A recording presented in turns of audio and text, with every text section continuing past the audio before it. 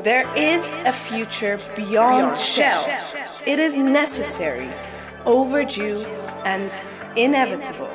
In its place, we are building a clean, fair, and affordable energy democracy. Get ready. Oil and gas major Shell has contributed significantly to the climate crisis. It has long impeded a just transition away from fossil fuels. But what are the pathways to a future beyond Shell? If we are serious about putting a stop to the polluting colonial capitalist company, we need to take a good look at the options. Bankrupting, carbon pricing, suing, nationalizing. What can we achieve with these strategies? Welcome to the Future Beyond Shell podcast, in which we explore potential pathways to responsibly dismantle Shell as we know it. We are your hosts, Archana Ramanujan and Marisol Reindl. In today's episode, we will discuss the potential and risks carbon pricing holds in building a future beyond Shell. Carbon pricing and trading has come to dominate the debate on how to curb climate change. Its proponents span the field from governments and corporations to parts of the white climate movement in the global north. Simply put, with carbon pricing, a price is put on carbon emissions, usually CO2, by either taxing its production or by creating an emission trading system. Such policies aim to make carbon pollution more expensive, to reduce demand, and to eventually create incentives for companies to invest in renewable energy. Today, the EU Emissions Trading System, in short ETS, is the climate regulatory tool with the widest reach within the European Union.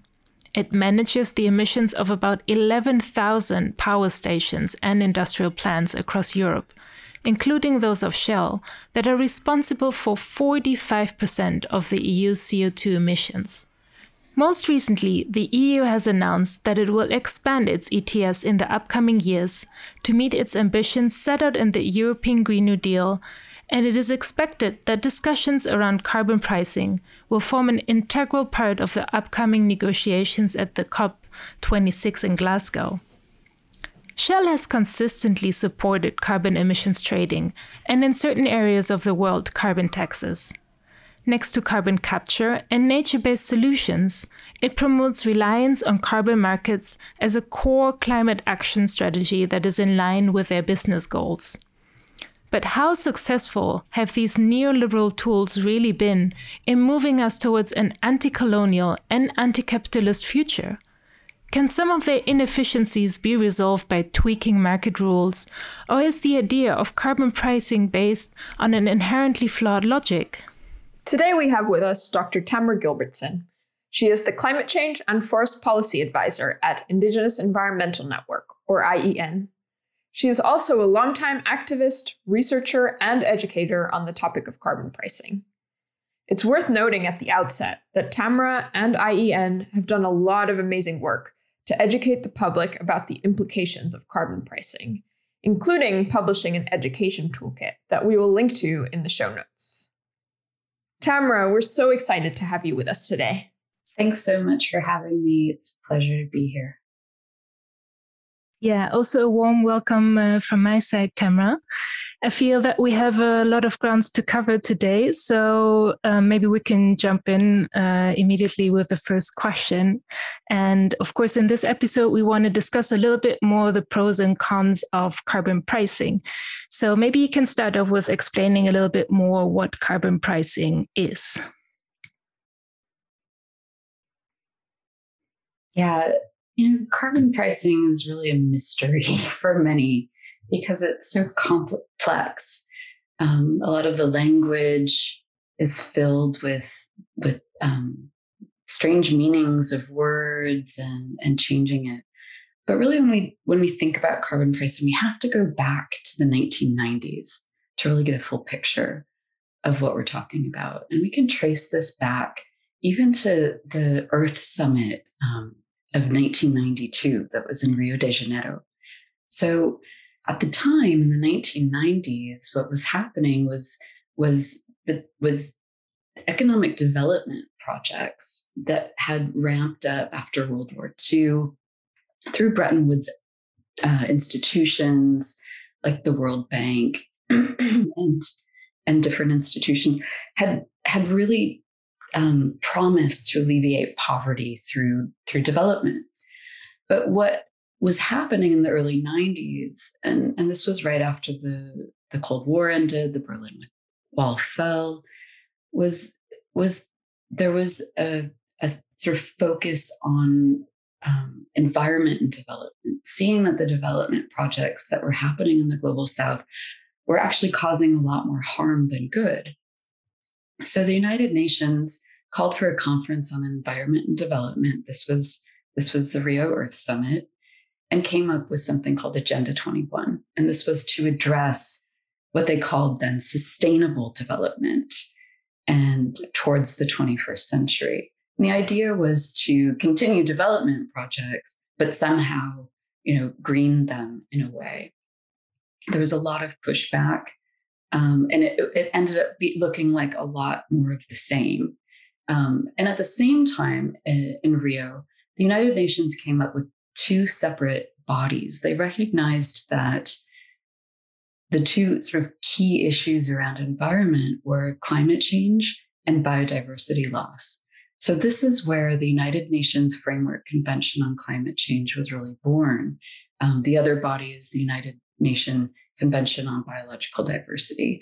But for the most part, what we'll talk about when we talk about carbon pricing today and carbon trading is what's underneath the UNFCCC.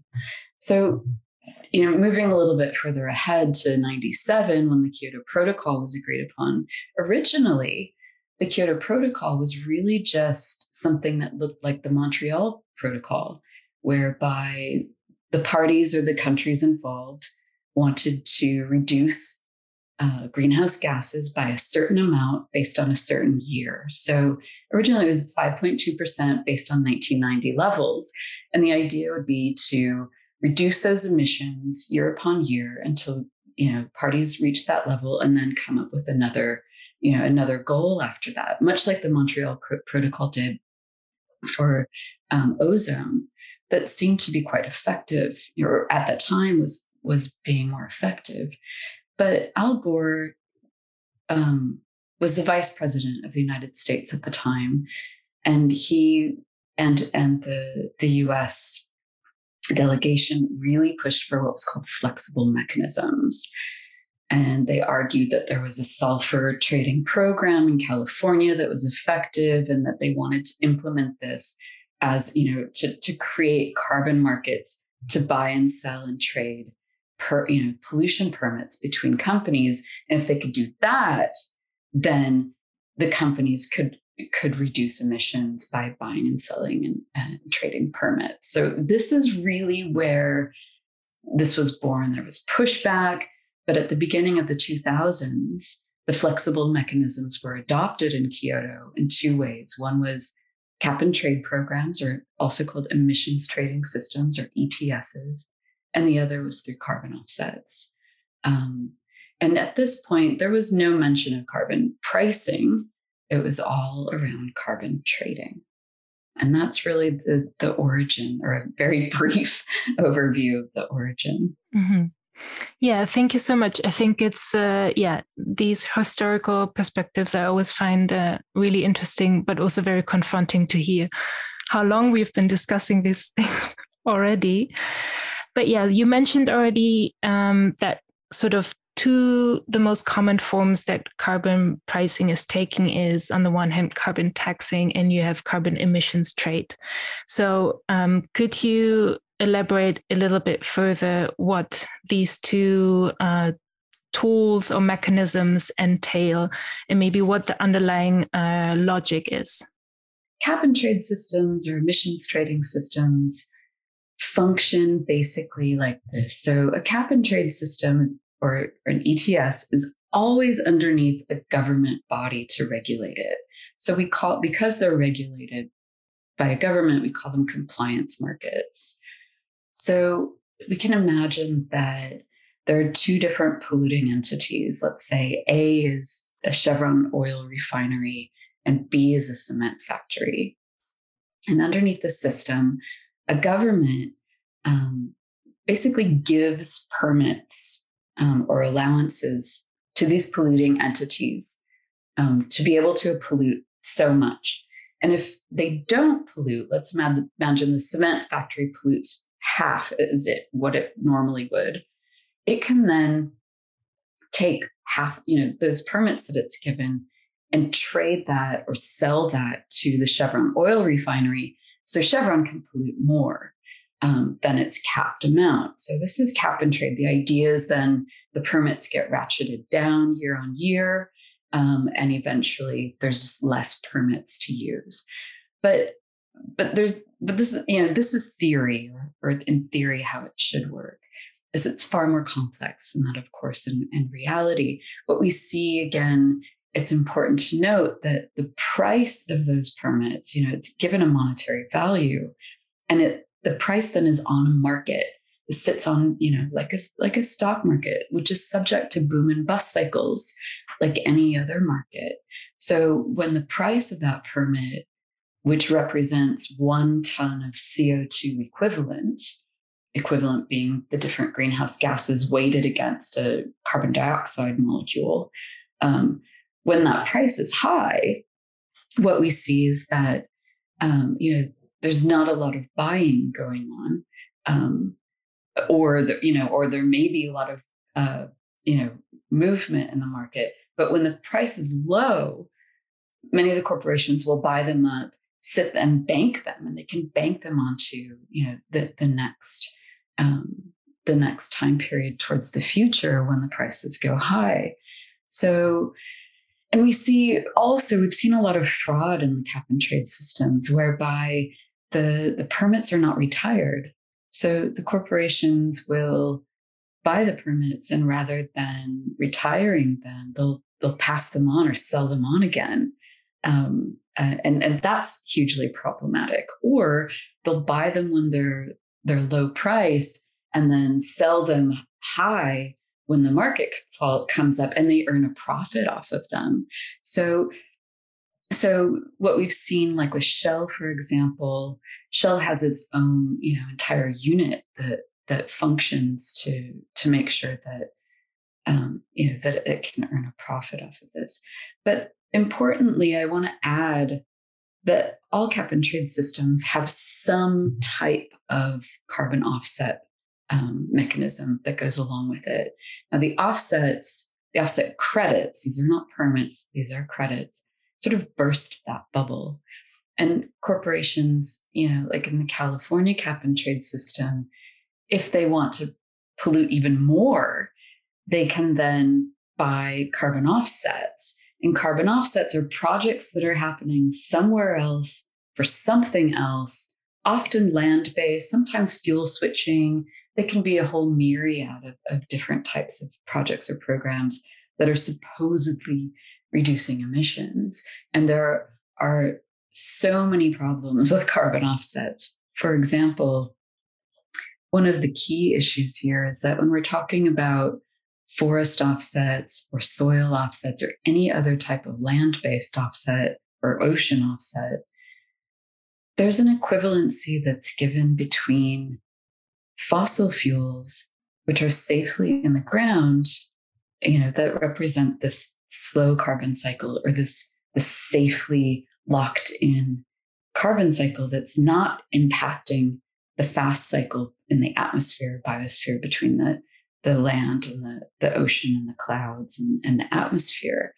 And, we're a part of that fast cycle. And it's taken the Earth, millions of years to really create a type of a balance that keeps life as we understand it in balance. And that fast carbon cycle is in balance. But when we burn the locked in fossil fuels, it disrupts that balance and it accumulates. And we know that it disrupts it because otherwise we wouldn't have climate change. So my point here being is that there's not an equivalent. The Earth is not this endless sponge to absorb fossil fuel emissions. And it can't. And even the IPCC has said that we're starting to reach saturation point.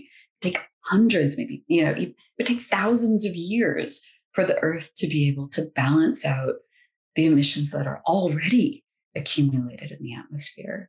So there's not an equivalent. You can't plant trees and say that that's an offset to fossil fuel emissions, because it doesn't work that way, because they're not the same thing. One is from a different cycle that is locked into the earth, and the other one is something that already, is already part of that living system. So it's kind of a long explanation to say that when carbon offsets are put into the cap and trade system, it really bursts that bubble, both in economic terms, but also in terms of how we understand the complexities of life. Mm-hmm. Yeah, I think this is a great point. And I think also the issue of the financialization of nature is something that we want to delve into in just a little bit.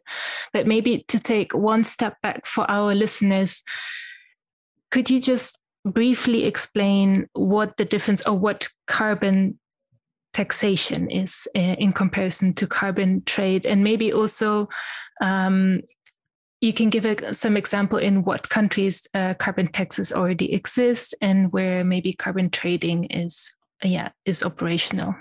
So by 2005, the global north, some countries in the global north, like the EU and Japan, and a handful of others, New Zealand, had set up their ETS systems. And of course, under Kyoto, there's something called common but differentiated responsibilities, meaning there was a recognition that countries in the global north were the only ones that were responsible, or historically responsible, for causing climate change, which is true. It's perhaps one of the guiding lights of the Kyoto era. And the Clean Development Mechanism was set up to be run underneath the United Nations and the World Bank, but only in the global south, where the credits would be issued, the carbon offsets, to be sold to the programs in the global north as offsets for their ETS systems or their cap and trade systems. So, these were the early days. This was set up in 2005, and we predicted very early on that these markets would become saturated with permits and credits, and that would drive down a bust cycle in economic terms and make these credits and permits almost worthless. And that's exactly what happened. So there was this massive crisis. By 2012, the EU ETS system the market crashed to about a third of its value. And the EU recognized by 2013 that there was about 2.1 billion surplus permits still floating around in the market that shouldn't be there. So, and we had said this really early on, that this is something that would happen. So the state then stepped in, like it always does when, capitalist economics fail, and created a backloading program by 2015, and just pulled those out. And they eliminated an excess permit from somewhere between 2.5 billion to 1.78 billion. Today, the price has lifted up, because of the backloading program. But again, we have to ask ourselves, we hear from a lot of proponents, like, if we just let the market figure itself out, or the hidden hand of the market, this will self-regulate, etc. But no capitalist markets really functions that way. It's always the state that steps in to try to fix it. And this is one of the great flaws that we see in financializing something like pollution. If we're not, we're creating a proxy for pollution. The pollution's not actually going anywhere, right? And the same thing happened with the CDM. Now, hang on with me for a second, because I'm about to get to taxes. So with the Clean Development Mechanism, or the CDM, we saw the same thing happen, that by about 2013, the price of carbon credits they took a nosedive to almost zero. They were almost worthless. And of course, the big multinational corporations bought them up when they were cheap. But again, that means that the pollution, essentially, what economics is telling us is that it's worthless, And what kind of a message is that when we're dealing with a climate emergency? So what's interesting here is that the World Bank and a handful of leaders met that year in 2013, and they kind of scratched their heads and said, what are we going to do? So rather than admitting defeat and saying, yeah, we need to keep fossil fuels in the ground, this is serious, let's start, let's say this was an interesting 15-year experiment that didn't work. Let's come up with another plan. Instead, they said, let's ramp this up and create a bigger market that's more robust. And what's happened since then is they included, folding in carbon taxes into these programs, and a massive push for putting carbon taxes into this underneath the umbrella term of carbon pricing. So carbon pricing essentially means, more voluntary markets, more carbon taxes folded into the compliance markets with the REDD schemes, REDD being reducing emissions from deforestation and forest degradation. And I'm going to talk a little bit about some of my research in Colombia around what's called nested REDD with a carbon tax scheme underneath a greenhouse gas emissions program.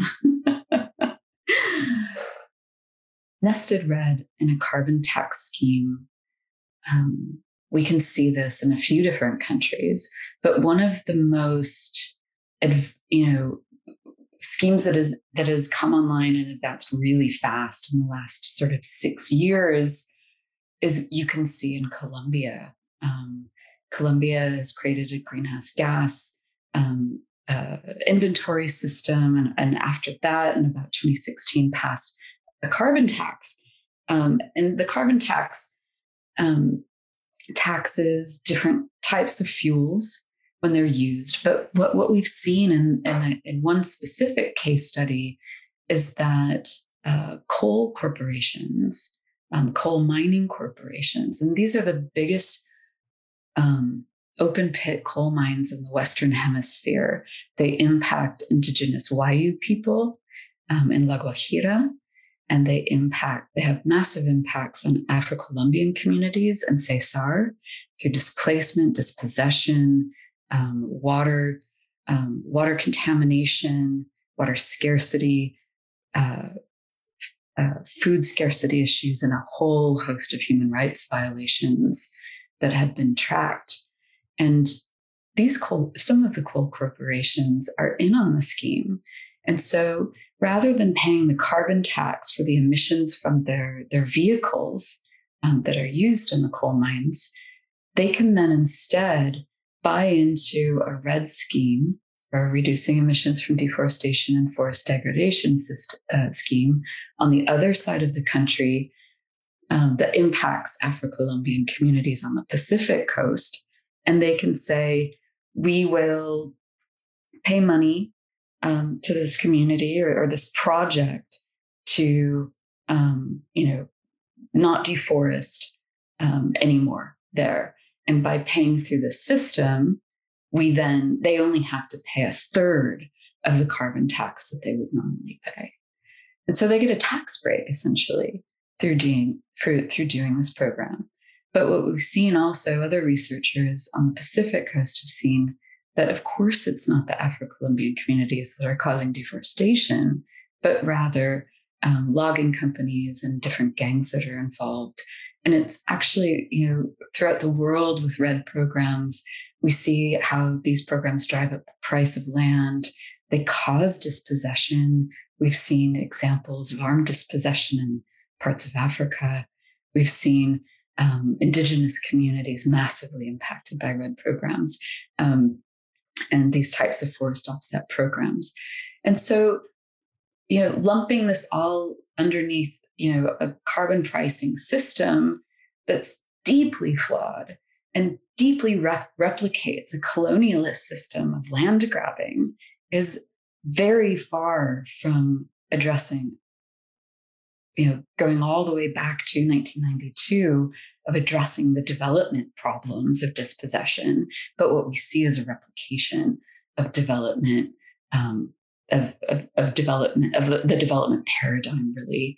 And we see a replication of that inside of the architecture of carbon pricing. We see a replication of big oil and gas industries and coal industries using these programs to continue extractivism throughout the world and making a profit off of something that the rest of us are being told is supposed to be addressing the climate emergency, and we do not have time. This has been a massive fail. And as we go towards, the Paris Agreement being finalized in Article 6, which is the carbon pricing element, or the architecture of the carbon pricing piece that's being hashed out right now in the Paris Agreement, we see these programs being replicated. For example, the Clean Development Mechanism is now going to be under the Paris Agreement called the Sustainable Development Mechanism. And the Sustainable Development Mechanism will function similarly.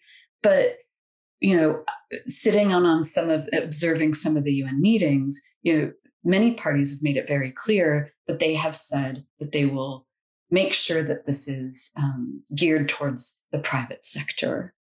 At the same time, we have voluntary markets outside of the compliance markets. That's just like Joe down the street setting up his carbon offset business and and starting to sort of buy and sell and trade on the market and getting some programs in, and getting these into what some of the proponents will say, but they're, we have our gold standards and et cetera, but these are unregulated markets.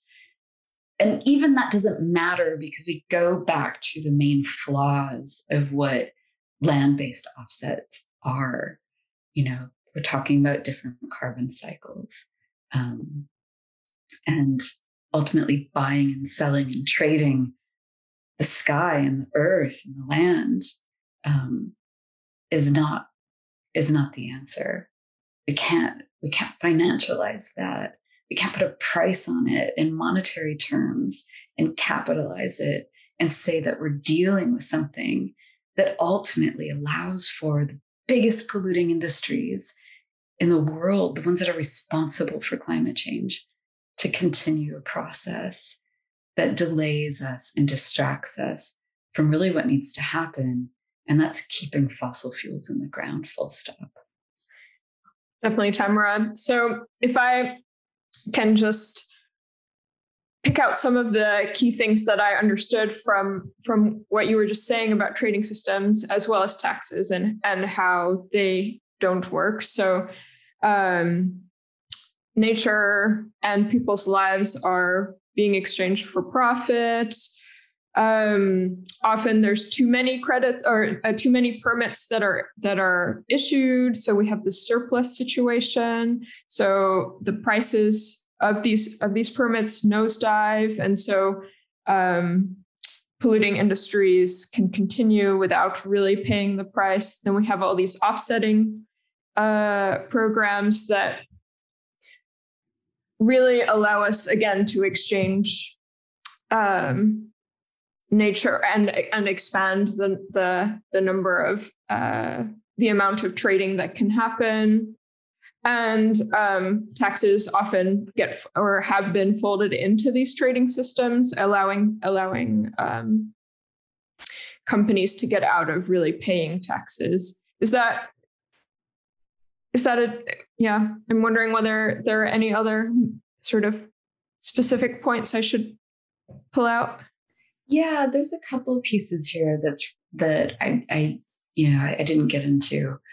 One thing I want to mention is that, since that sort of shift that I mentioned in 2012, 2013, and as, Paris Agreement was agreed in 2015, but, not ratified yet, and the architecture hasn't been built, and most of it's ready or there. We're close. But again, the Paris Agreement is a replication, and much of what's in there is around the carbon pricing systems. Today we have 64 carbon pricing instruments. There may be between 64 and 67 that are operating in the world. And those carbon pricing systems, some of them have taxes embedded in them, right? I also want to mention that between 2015 and now, at sort of like waiting for the architecture and Article 6 to be agreed upon, a lot of the corporations have taken it upon themselves to just start growing the voluntary market outside of the compliance markets. So we've seen a massive demand for carbon credits increasingly, and they continue to grow in the last years as well. And in addition to that, the response has been corporate commitments to so-called net zero emissions targets. So we see companies like Microsoft and Amazon, a lot of the airlines and big multinationals saying, and we're going to be net zero by 2050, or we're going to do this pledge. But in order for them to get to net zero, they buy offsets. So the net in the net zero is not zero emissions. The net means that they buy offsets through the voluntary markets that are, really not regulated. And then they can sort of subtract those on their balance sheet to zero and say that they're net zero. Now, the public often just assumes that means that it's green and that it's okay and carbon neutral, but that's not what's happening here. So there's we'll see this as well in the lead up to Glasgow, and in Glasgow, that there's this task force for ramping up net zero commitments and for ramping up the voluntary markets. And we've seen, I think it was 2019 that there's a dominance in the voluntary market that really quickly rose. So these are some of the other things that we're seeing building quite quickly. And I just wanted to mention those things as well. The other part that we're looking at is underneath the umbrella of net zero emissions, the offsets are coming in two major forms. One is what's called nature-based solutions. And nature-based solutions is just a new sort of fancy term to include soil offsets, land-based offsets like forest offsets, agriculture offsets, so-called climate-smart agriculture, ocean offsets, and again, that argument about this is a different carbon cycle. You can't just plant a tree and say that that's going to undo the violence of fossil fuel extraction. I'm just wondering at this point, it might be even a silly question, but are there do you see any redeeming qualities to these programs at all? Well, no, I think that these programs are a real distraction from the hard work that we need to be doing. And make no mistake about it, many communities around the world are already doing that hard work. 80% of the biodiversity on the planet is in Indigenous peoples' territories. And without that, I think that we already would have seen a massive planet collapse. So shoring up and listening and following the leadership of Indigenous peoples that are doing the hard work. This is hard work. That biodiversity exists not because they're doing nothing with it, but because there is Indigenous traditional knowledge that goes back for thousands of years that understands how to live and do that labor, that hard work. And ultimately, the UN is not listening to that. We are not listening to that.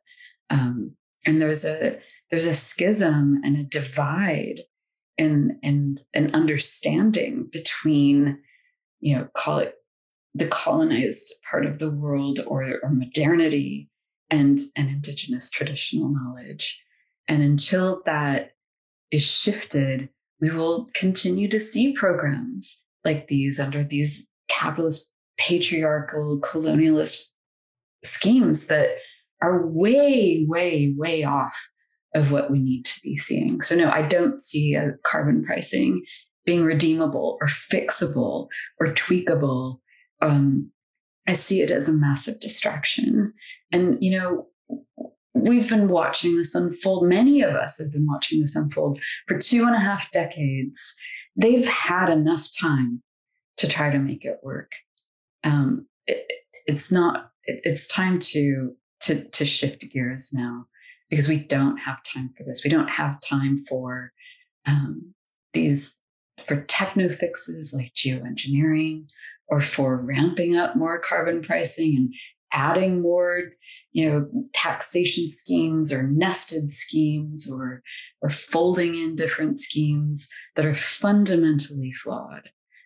What we need is, honestly, I would say the number one place to start here, besides listening to Indigenous leadership and embracing Indigenous traditional knowledge, is as fossil fuel subsidies pulled across the board, across the world. Fossil fuel corporations should not be subsidized. And, the IMF estimated a few years ago that fossil fuel subsidies earn something like $3.5 trillion, dollars to continue extracting in various forms of subsidies. And that's really, a starting place. We shouldn't be talking about carbon taxes when fossil fuel corporations are subsidized, by public funds and other types of investment funds. Yeah, I'm very curious to hear if you could speak a little bit, despite these, I think, fairly obvious failures of these market logic driven systems.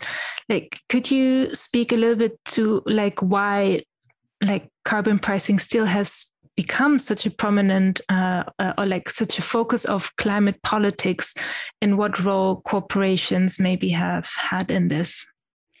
Well, even back in the 1990s, Royal Dutch Shell and BP they weren't just at the table. They had a hand in building the markets. And they've been in the game all the way along. And in that, having a hand in building the architecture for it, they've found ways to make money off of it and to delay and distract so that they can continue extracting. So their business model in many ways depends on this. It depends on carbon pricing. So if you have the most powerful corporations in the world that are benefiting from a system like carbon pricing, of course they're going to say that it's effective because they have to have it in order to continue extracting. It's also so built up now. There's so many corporations in the voluntary markets and the compliance markets that depend on, this going. I think there's also a lot of ego involved. Admitting defeat, I think, in a patriarchy doesn't really allow for that in many ways. And, this is very much ran by a very sort of patriarchal business sort of bro system as well. And they're not ready to admit defeat. And they make money, especially the carbon offsetters and the brokers and the carbon managers. A lot of the conservation NGOs make a lot of money off of this. So, many of the conservation NGOs, a huge part of their income is from setting up and managing offset programs. So they now have it's become a dependency model for some.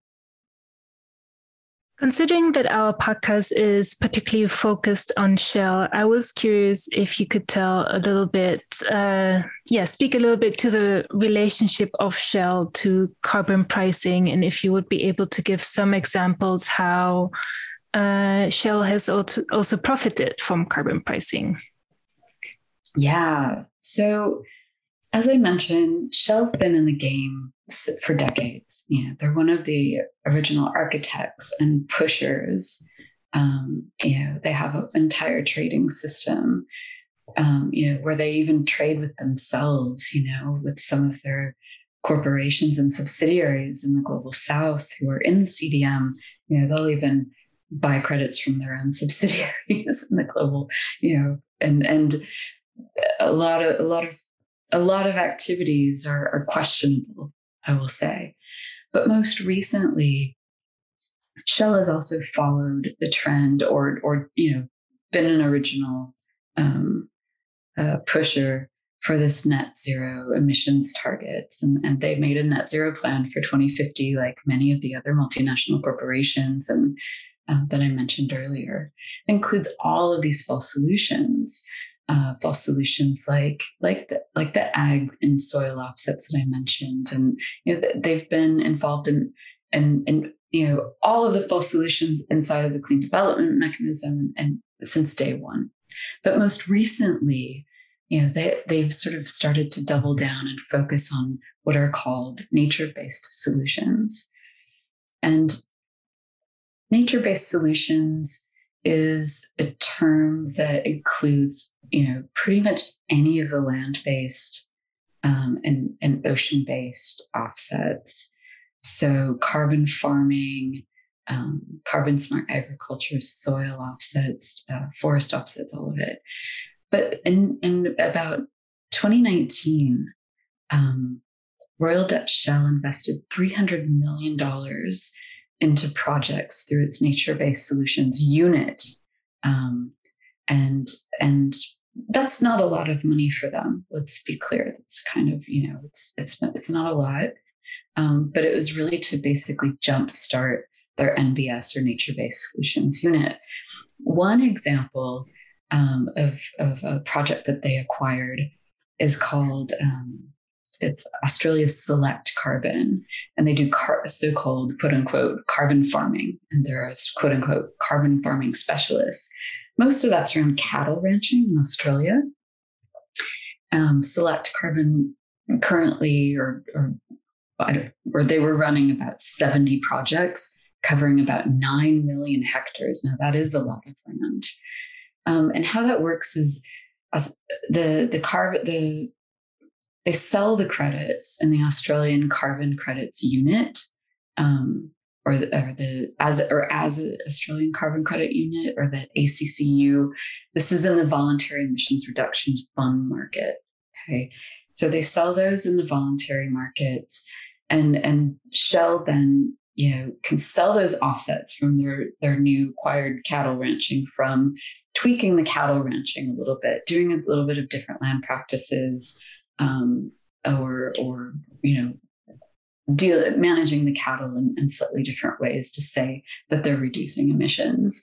They can sell those then into the voluntary market, as well as using it in what they call this sort of green tariffs programs, like to electricity customers, much like in the UK and the Netherlands.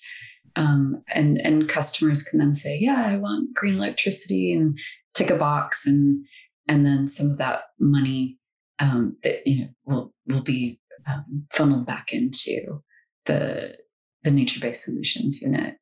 But we have a lot of questions. We understand that that these are different carbon cycles, and that fundamentally this is a flawed idea. But secondly, we have a lot of questions about land grabbing and land dispossession. I have a lot of questions about why they're choosing certain lands to buy up and manage. And is there oil underneath these lands? And also, who and how is this impacting different communities, be they Aboriginal communities or other communities near these 9 million hectares and these other chunks of land. And again, this is the sort of precursor to something that could go on for years under NBS. There is a recent sign-on letter that's going around that was initiated from the World Rainforest Movement, the Indigenous Environmental Network, the Indigenous Climate Action, and a few others around the world who are calling out nature-based solutions as nature-based dispossession, and really calling the UN and other development agencies to stop this before it grows any bigger. And Shell has been absolutely at the forefront of pushing this. Thanks, Tamara. Do you have any examples of places that land grabbing has taken place as part of these nature-based solutions? A lot of that research is happening now. But again, because it's sort of folded into the REDD model or similar in some ways to a REDD model, we can look at REDD projects as examples of how this has functioned, and how forest offsets as well. I mentioned earlier that 80% of the world's biodiversity is in Indigenous peoples' territories, and that makes Indigenous peoples targets for the carbon managers and the carbon brokers. And with Indigenous peoples being targeted, we've seen all kinds of dodgy things. We've seen here in the United States, for example, or in Turtle Island, we've seen neighboring communities being bribed. We've seen examples of carbon managers sneaking into Indigenous people's territories to measure their trees without permission. We've seen horrific examples of non-consensual agreements being pushed on tribes and tribal governments without full membership being involved, sneakily getting this onto agendas, and then saying that they're not on agendas, and then they come onto tribal agendas and they get pushed without free, prior, and informed consent. We've seen, communities not being told everything that they need to know about where the credits are going, who the credits are going to be bought by, and who the credits are being sold to. So many communities are just completely unaware that the credits are being sold on to polluting industries that impact other Indigenous communities elsewhere. They're not given the full amount of information, and this is a violation of Indigenous rights underneath the United Nations, and it's not being investigated enough at all. So those are just a few examples, and if we look at that as as the sort of model, and they're slightly different. The models are slightly different. I'm not saying that REDD is the same, but it's very similar in terms of how land grabbing and other ways are working. But because there's been so much pushback by Indigenous organizations, the nature-based solutions, scheme in many ways is a way to distract from REDD and do something else. It's sort of like a rebranding in order to, and an expansion into farming soils and ag as well. So yeah, and we have a lot of communities that reach out to us, including in Ecuador and Colombia and Brazil and other places, and who are impacted by not getting enough information from a lot of the carbon brokers that are out there, that are trying to get access to lands and territories that they just should not be on to begin with. Again, and also these are standing forests. These are ancient forests. They have real meaning beyond just the carbon that's in the trees. It goes much deeper into, other forms of knowledge, and they're protected and worked with and lived with in ways that are complex, and different types of knowledges that they're not going. Indigenous peoples are not the drivers of deforestation, and they certainly shouldn't be the ones targeted. If we're really serious about protecting biodiversity and forests, then Indigenous peoples are not the problem, or that they shouldn't be. That doesn't make any sense. Then go and target, big ag and big pharma and big logging corporations. Those are the drivers of deforestation. Certainly not Indigenous peoples. Yeah, thank you, Tamara. I really appreciate your analysis that really takes into account social justice issues, because I feel personally so often when we talk about the climate crisis, it's being reduced to this issue of reducing CO2. So yeah, really thank you for bringing in that perspective. Could you tell us a bit more about how you think carbon pricing programs might affect communities differently? Certainly, if we look at the communities that are most impacted by climate change, and if we look at the communities most impacted by carbon pricing programs, like offset programs, we definitely see that the colonial capitalist racism is alive and well and impacting those communities first and foremost. So in the United States, no question, communities of color, Black, Indigenous, and communities of color are impacted first and most. And we've known that for decades, but it's this double impact, because it's not just, living next to oil refineries and fracking and gas. It's also the social implications that come along with that. Like, we have a campaign on missing and murdered Indigenous women and Indigenous peoples, because next to the fracking and the oil industry, man camps are set up because they need laborers, right? And they're far away from the laborers they're far away from their families, they drink, and there are these other social implications. And Indigenous women go missing something like 8 times more than any other women in this country, and are never found. The social implications and the racism that is connected to extractive industries is really around direct violence. It's around cultural violence. It's around social violence, indirect violence as well. And this is perpetuated through programs like carbon pricing that continue to keep the wheels on capitalism inside of this racist colonial system that pretends to address climate change, but ultimately masks the fact that it allows the indirect cultural and direct violence to continue unabated. Thank you, Tamara.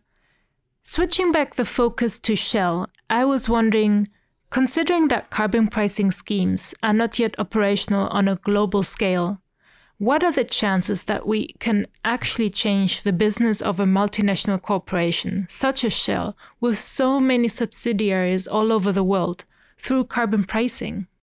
Well, in many ways, carbon pricing is operating globally. Like I mentioned earlier, there's over 65 operating carbon pricing initiatives in different countries around the world. That's a lot, and this is due to be ramped up even more. And Shell, again, is very much behind it. So part of their business model relies on the guarantee that they can continue extracting and claiming that they're the ones doing good through the trading and the expansion of nature-based solutions and net zero emissions targets and all of it.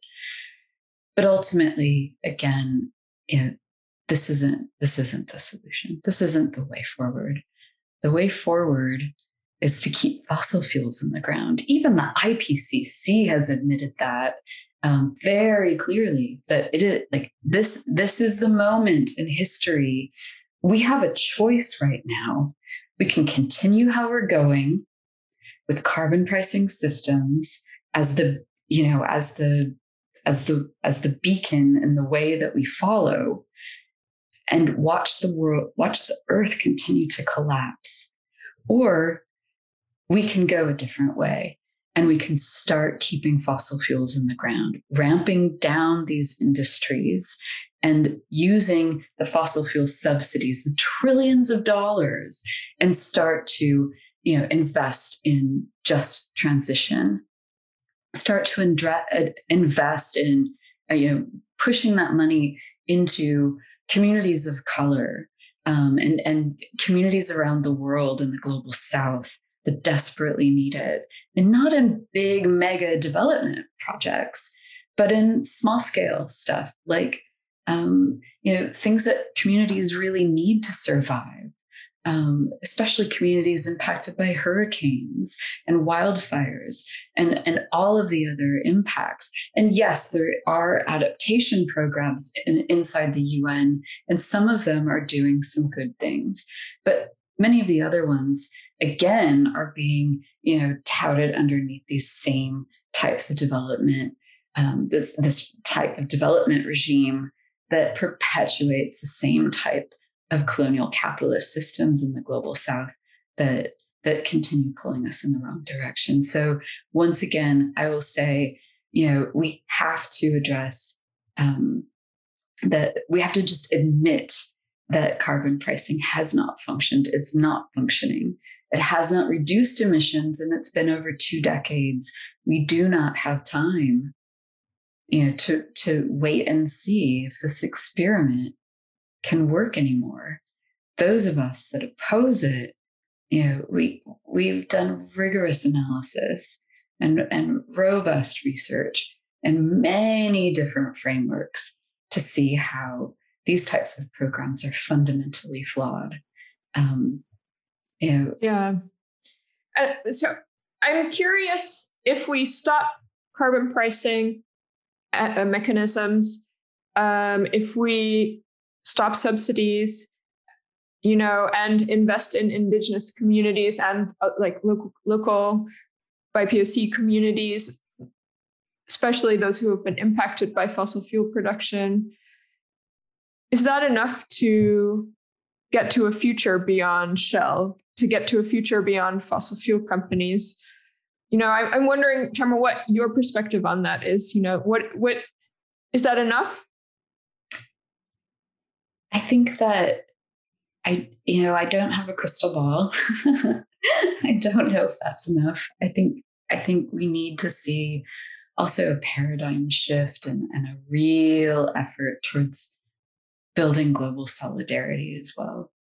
I think there was a moment in the late 90s, early 2000s where we really saw a lot of conversations around global solidarity building and what that would look like. And I think we need something similar again. This has to be people-led. This has to be led by the grassroots, because even right now in the United States, what I've been seeing in real time, is that when the leadership is, not heard from the frontline communities, from the people on the front lines, from the Black and Indigenous and people of color and underserved and low-income communities, when their voices are not foregrounded and taken very seriously in terms of solutions and where this needs to move, then the frameworks are set up that don't include them. They become different frameworks, and those frameworks continue really rapidly without them. And even if then the voices and the people are they become used and exploited to try to fix those frameworks that exclude them. And that is not the way. So I can't say, what is going to happen. I just know for certain that there are incredible communities in the world that are doing so much work already, from La Via Campesina to indigenous communities who are doing the hard work on their territories, to some of the most inspiring organizations around the world, that support communities that have real answers and solutions, and other organizations that are coming up with interesting and creative ways to degrow the economy, to degrow the capitalist economy. There are real solutions, but these are not the ones that are heard at the UN. And these are not the systems that are being rolled out. And I don't think we need to ask why. This is a question of power, ultimately. And the power and the development, whether we're talking about the development paradigm or the multinational corporation, power over, inside of a neoliberal capitalist system, there is a lot of power and money at stake. And those businesses, those corporations are going to, do what they can to maintain that power and keep fossil fuels coming out of the ground and, until they absolutely, are stopped. Carbon pricing ensures that extractivism continues. Thanks so much for all your insights on the pitfalls of carbon pricing, Tamara, and specifically its impacts on indigenous and colonized communities. I don't think that this can be understated. And we also appreciate your input on how the power of corporations, plays into shaping our decisions about what climate strategies we choose to pursue. To our listeners, IEN has a lot of cool actions going on during the COP26 in Glasgow right now. Tamara shared these with us, and we want to share these with you so you can support. You can find petitions at www.ienearth.org, calling out net zero goals as missing the target and calling out nature-based solutions as false solutions. We will post these in the show notes, so make sure you sign on to those letters. Also, IEN is collaborating with other organizations to broadcast daily on radio and via podcast from actions and events at the COP, giving a platform to Indigenous voices there. So check out their website for their podcast and radio channel, Indigenous Rising, and support by listening and sharing. With this, we have reached the end of today's episode. For more information on carbon pricing, please check out our show notes, including a glossary of the most important tools we've discussed today, and several links to reports that we considered relevant in our research for this episode. If you like the show, please follow and like us on your podcast platform, and join us for our next episode. You can learn more about A Future Beyond Shell at futurebeyondshell.org and sign up for our newsletter. See you next time!